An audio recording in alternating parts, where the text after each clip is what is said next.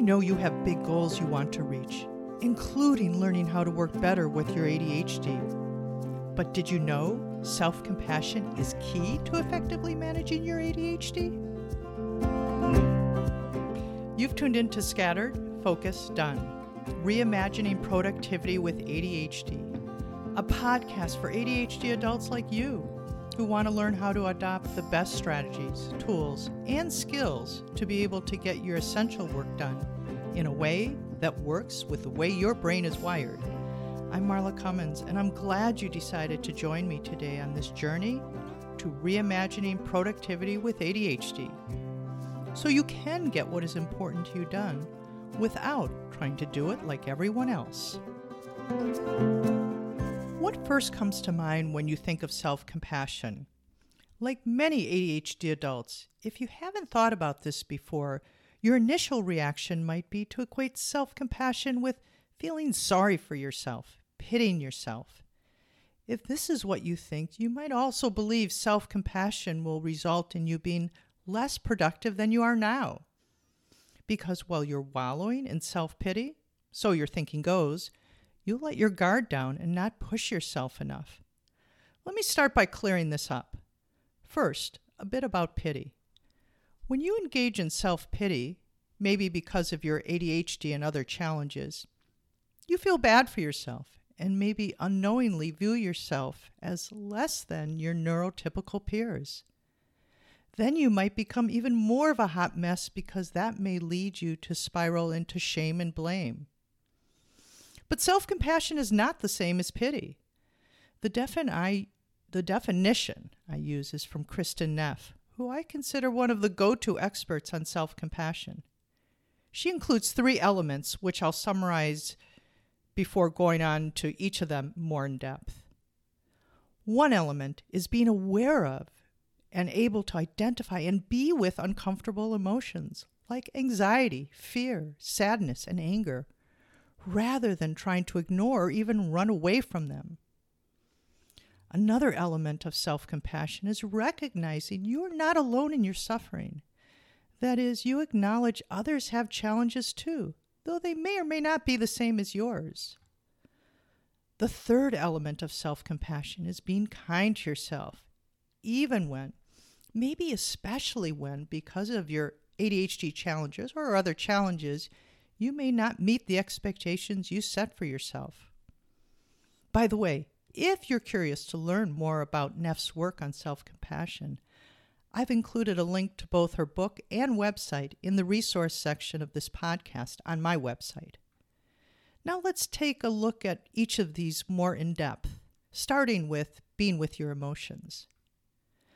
When you're feeling anxious, afraid, sad, or angry, you know, one of the emotions you think of as being negative because they make you feel so miserable, you may try to outrun them in some way. Maybe you eat your feelings, distract yourself from them by going online or watching TV, maybe even drinking or using some other substance. But you already know when you're done trying to outrun them, they're right there waiting for you, right? Not only are your feelings like a boomerang because you just can't outrun them, but doing so can lead to other negative consequences in your life. For one, rather than getting rid of these unwanted feelings, they likely will become magnified and even lead to other unwanted feelings. So, for example, if you're feeling anxious, you may get angry at yourself for feeling this way, and then even sad that you have anxiety. Sound familiar? And the more you judge yourself for having these feelings, rather than accepting them, the bigger they will get. Also, because you're trying to ignore them or extinguish them, they may come out sideways in ways you don't want. So then your relationships may suffer. And then, of course, you end up feeling worse. Another possible outcome of trying to run from your feelings is your productivity suffers. Because instead of doing what's important to you, you're engaging in activities that temporarily allow you not to feel what you consider negative feelings. But when you can practice self-compassion, you accept the reality that things will go wrong, won't always turn out the way you want, And as a result, you're going to have uncomfortable feelings. Well, having uncomfortable feelings is unavoidable. You can stop the struggle that leads to the negative outcomes of trying to run away from them. Instead, you can learn to stay in the moment, acknowledge, and make space for these feelings, whether negative or positive. And later, decide which of the feelings you're going to let go of and which ones might actually be useful to guide what you do next. But first, you just want to allow your feelings to be and not go into problem-solving mode. The first thing you need to do is remember these feelings aren't reality. They're just words, sensations, and images. And like the weather, they come and go. One moment you might be feeling positive, and then like a cold front coming in suddenly, you might have a negative feeling. When you can practice being with your feelings and allowing them to flow through you, you can lessen the hold they have over you.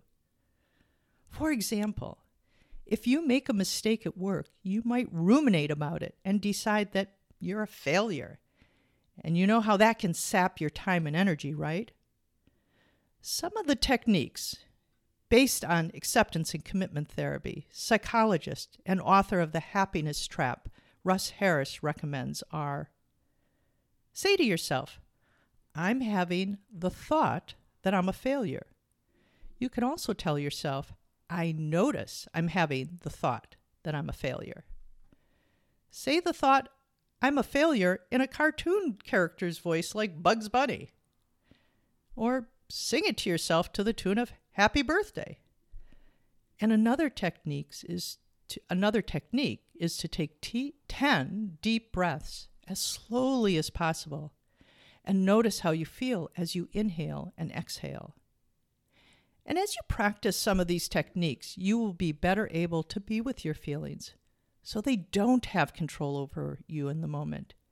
And then you can spend your time doing what is most meaningful to you, even if you might later decide to take action to address whatever precipitated these feelings. That's for another podcast.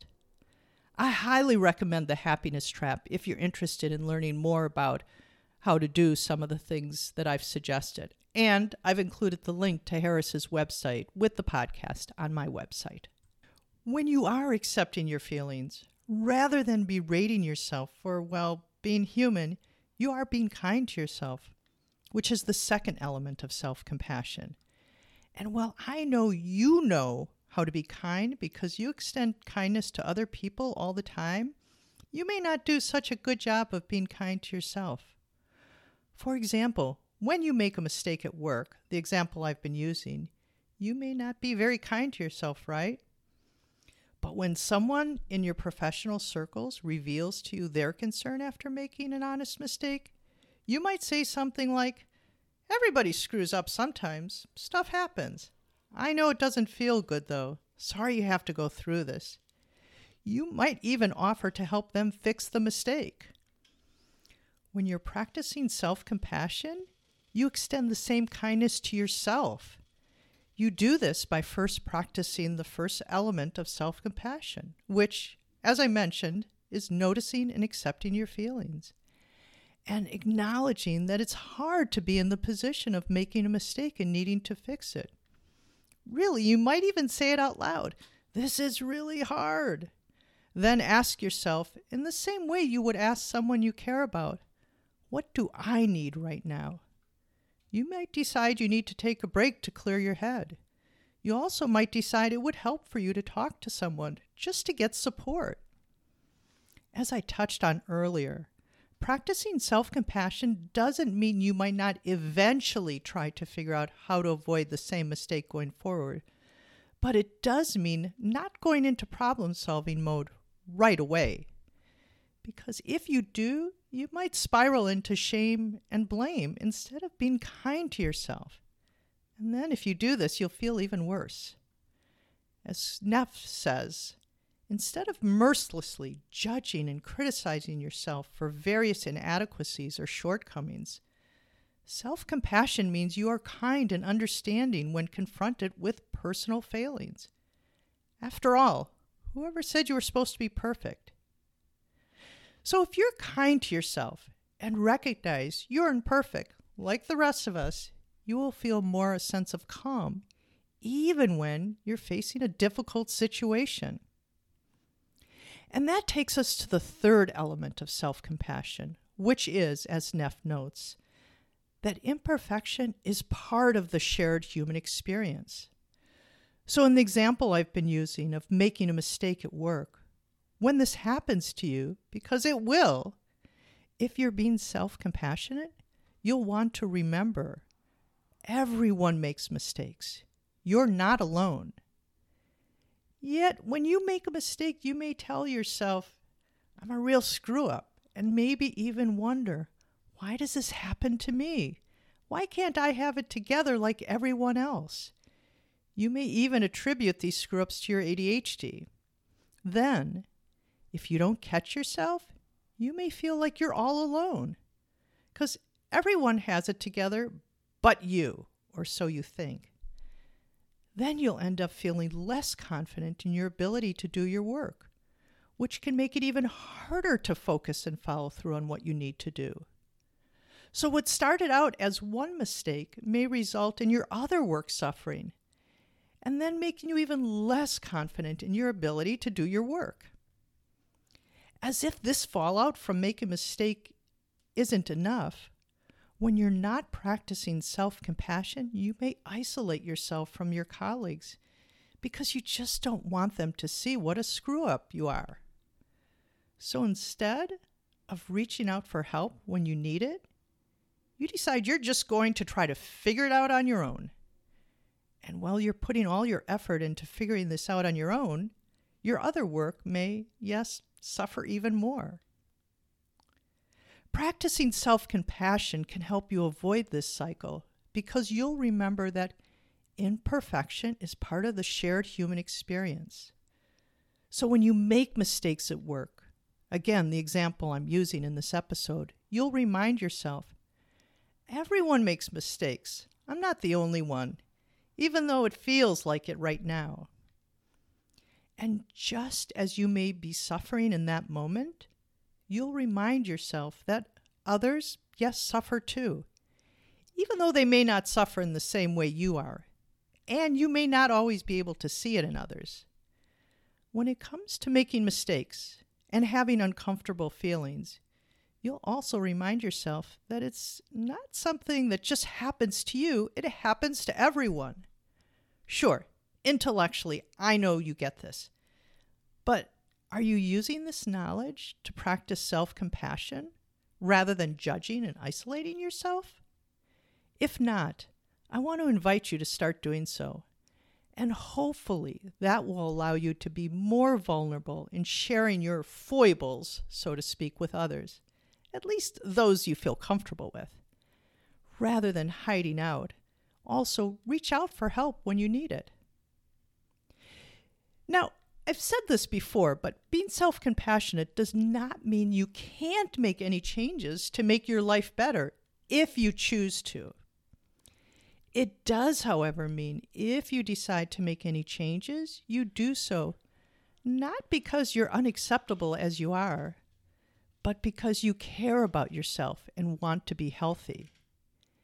In fact, when you practice self-compassion, if you choose to make any changes to address your ADHD or other challenges, it will likely be easier to do so. For one, you will have better emotional self-regulation, which, as you know, can be a challenge for ADHD adults. Because as part of practicing self-compassion, you will be using techniques to be with and accept your difficult emotions. And as you build these skills to regulate your emotions, you'll have an easier time reaching and maintaining your goals. In addition, remember, practicing self-compassion means being kind to yourself. As you practice being kind to yourself, you'll be more willing to accept what you can and cannot change about your ADHD challenges, while also figuring out how to operate in a way that works best for you, regardless of what you see other people doing. Being kind to yourself also means acknowledging that the journey may be difficult and asking yourself along the way, what can I do to help myself right now? Another way that self-compassion might make it easier to make the changes you envision, including those related to your ADHD, is that you might be more willing to reach out for help, whether from peers or professionals, because you just won't feel the need to hide your shortcomings and isolate yourself, as you will remember that imperfection is, yes, part of the shared human experience. Practicing self-compassion will make your journey toward your goals easier. It will be less stressful and less overwhelming. So which of the 3 elements I shared would you like to start practicing this week? That's it for now. I'm really glad you joined me and stayed until the very end. If you're interested in learning more about my work with adults with ADHD, please do check out my website, marlacummins.com. Of course, if you've learned a thing or two today from today's podcast, which I hope you have, please pass along the link to anyone else in your circles you think might also benefit. And until next time, this has been Scattered, Focused, Done. And I'm Marla Cummins, wishing you all the very best on your journey to reimagining productivity with ADHD.